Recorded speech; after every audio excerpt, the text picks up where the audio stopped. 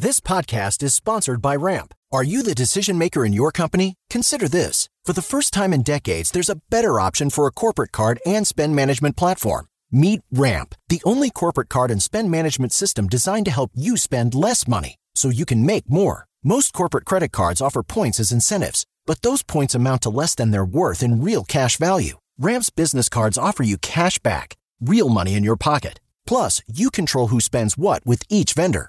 And Ramp's software collects and verifies receipts automatically, which means you'll stop wasteful spending and close your books in hours instead of days. Businesses that use Ramp add up to 5% to their bottom line the first year. If you're a decision maker, adding Ramp could be one of the best decisions you've ever made.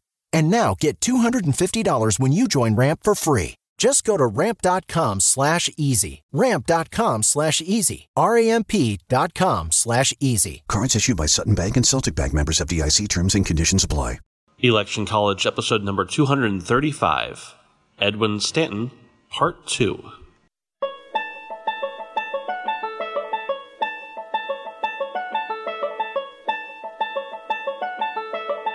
Let's throw a political party. Face it, the political scene sucks, but did it always? It's time for Election College, and class is in session. Now, your hosts, Jason Goff and Ben Smith.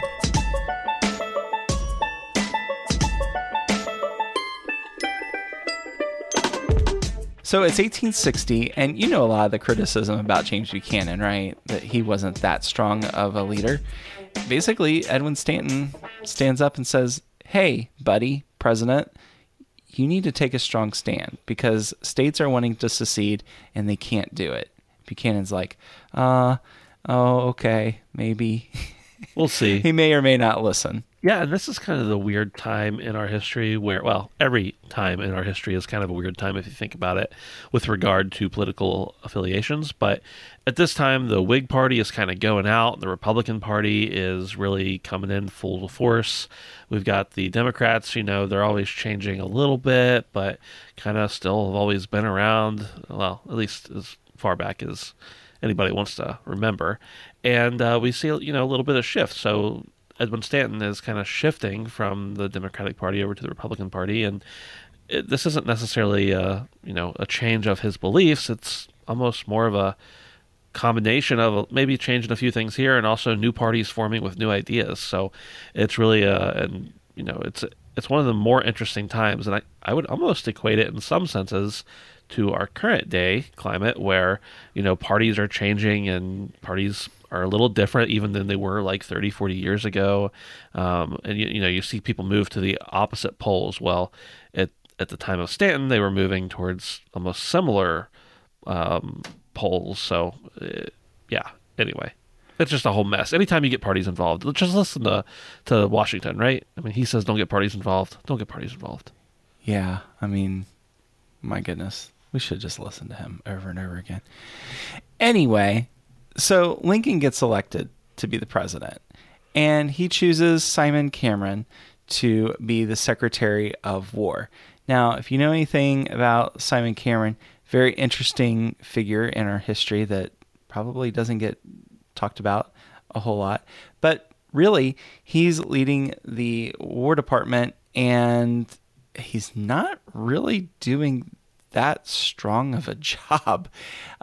He's operating the department on this old spoils system, and he kind of knows that he needs to go, but Stanton hasn't necessarily been the loyal Republican prior to this, and what are you going to do?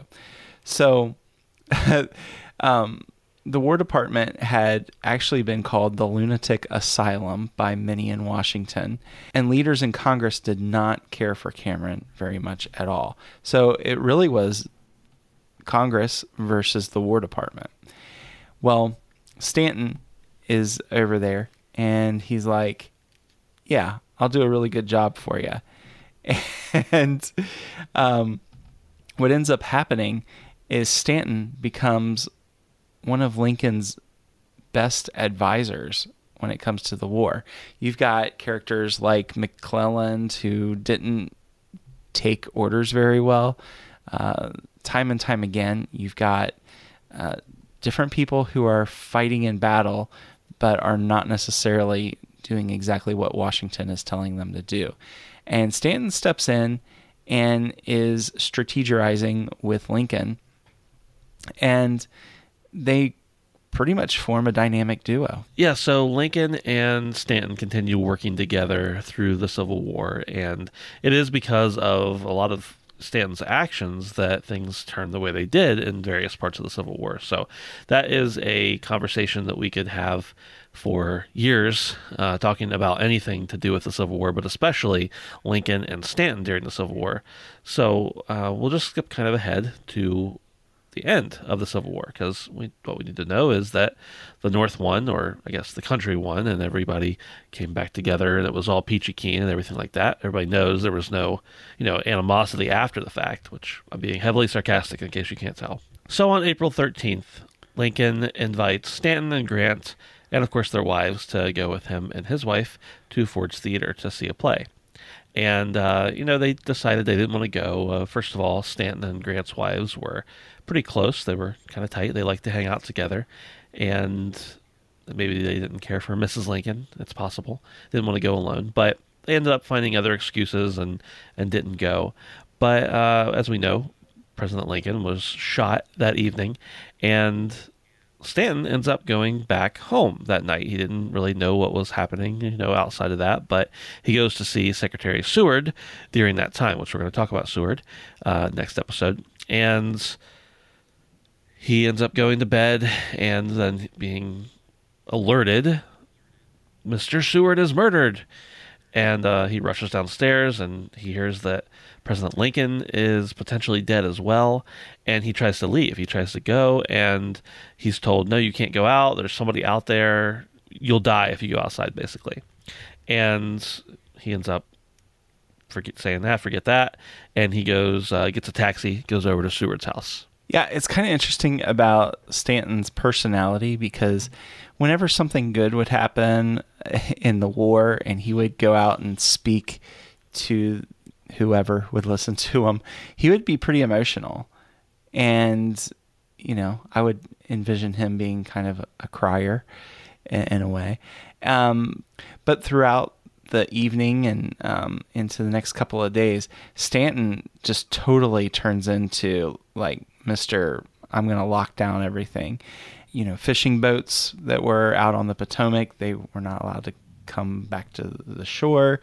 They called in the New York Police Department to search for John Wilkes Booth. He really goes after anyone and everyone who plotted to kill Lincoln. Probably one of the most notable people he went after was Mary Surratt, who, it was kind of a big deal to go after a female, and that's exactly what he did. And not only are we going to capture you, we're going to put a bag over your head, and yeah, the bag will have a hole in it so you can eat and breathe, but yeah, we're going to take swift action, and we all know what happened there. So at this point, Stanton is a pretty important guy in our government. He is kind of running the show. He's one of the few who knows what's going on after, the leadership has been shaken up and changed around, and he's filling in gaps where they need filled. And Johnson comes into office, and he retains Edwin Stanton. He decides not to kick him out, and he says, yeah, I could use your experience. You know what you're talking about. And he stays around. Well, we all know from hopefully the last couple episodes about President Johnson, he gets impeached shortly later. And Johnson gets impeached a little while later. He does end up getting acquitted, but after he gets acquitted, Stanton's like, I have had enough of this. I don't need to be involved in any of these things. I'm just going to leave. So he resigns. And, Johnson kind of turns on him and says, anybody who wants him to get impeached, who wanted him to be thrown out, blackhearted jerks, basically.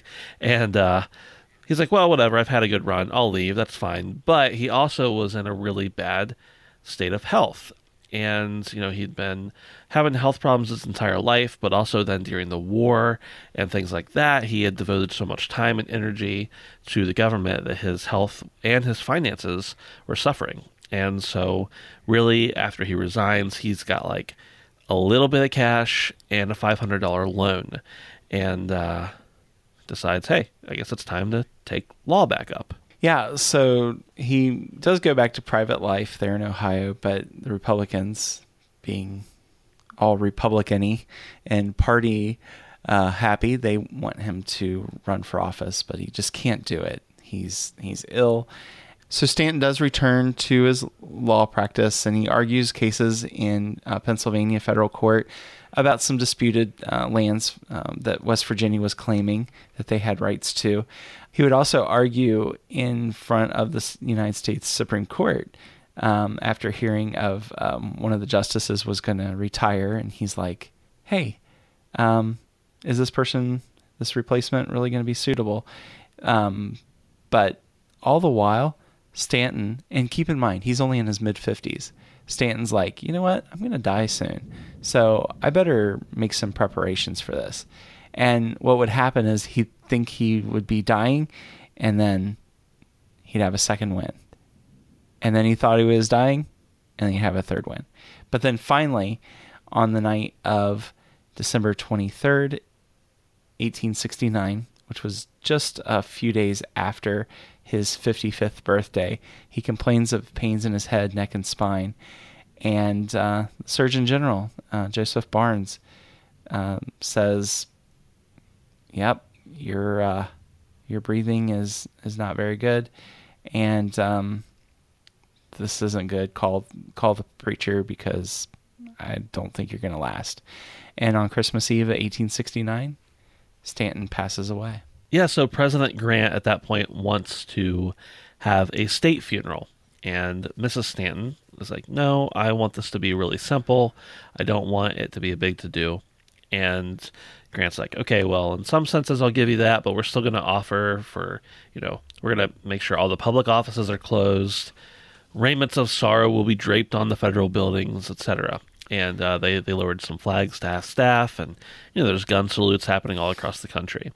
So on December 27th, artillerymen carry his body to the parlor of their home, and pretty much the whole crew, President Grant, Vice President Colfax, the entire cabinet, the entire Supreme Court, a bunch of senators, representatives, etc., they all come to Stanton's funeral, and they end up, after the eulogy is said, his casket is drawn to the Oak Hill Cemetery, and there's just a big to-do about it. So he is laid to rest beside his son, who had died when he was an infant, and he's carried to his final resting place. Yeah, so you don't hear a lot about Stanton, and it's interesting, Ben, because here, basically, all the territory between where I live and where you live is Stanton territory. Yeah.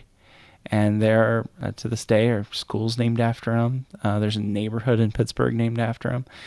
But his legacy is one that, well, basically Civil War buffs know a lot about, but the common person may not even know that, yeah, he actually helped win the war for the Union.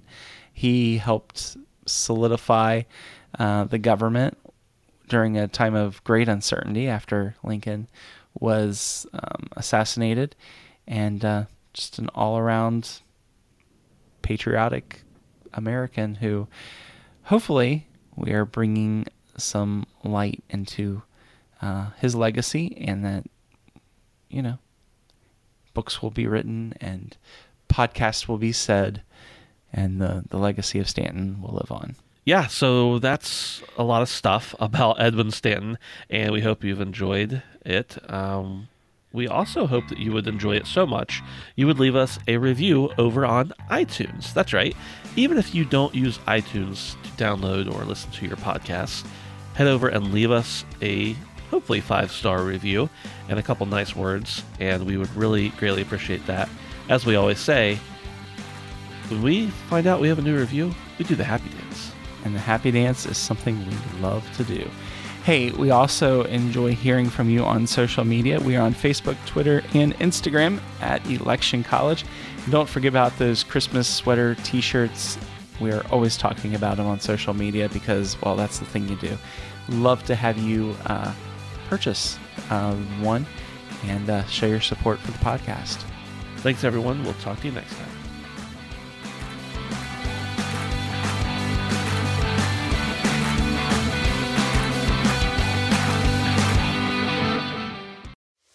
We are actuaries. In a world filled with unpredictability, we use our math skills to navigate uncertainty. Actuaries make a difference in people's lives across industries and the world. Actuaries have the freedom to work anywhere, and according to U.S. News & World Report, we're the 25th top-paying career. Make an impact as a fact seeker and a truth teller. Use your math skills for good as an actuary. The world needs you.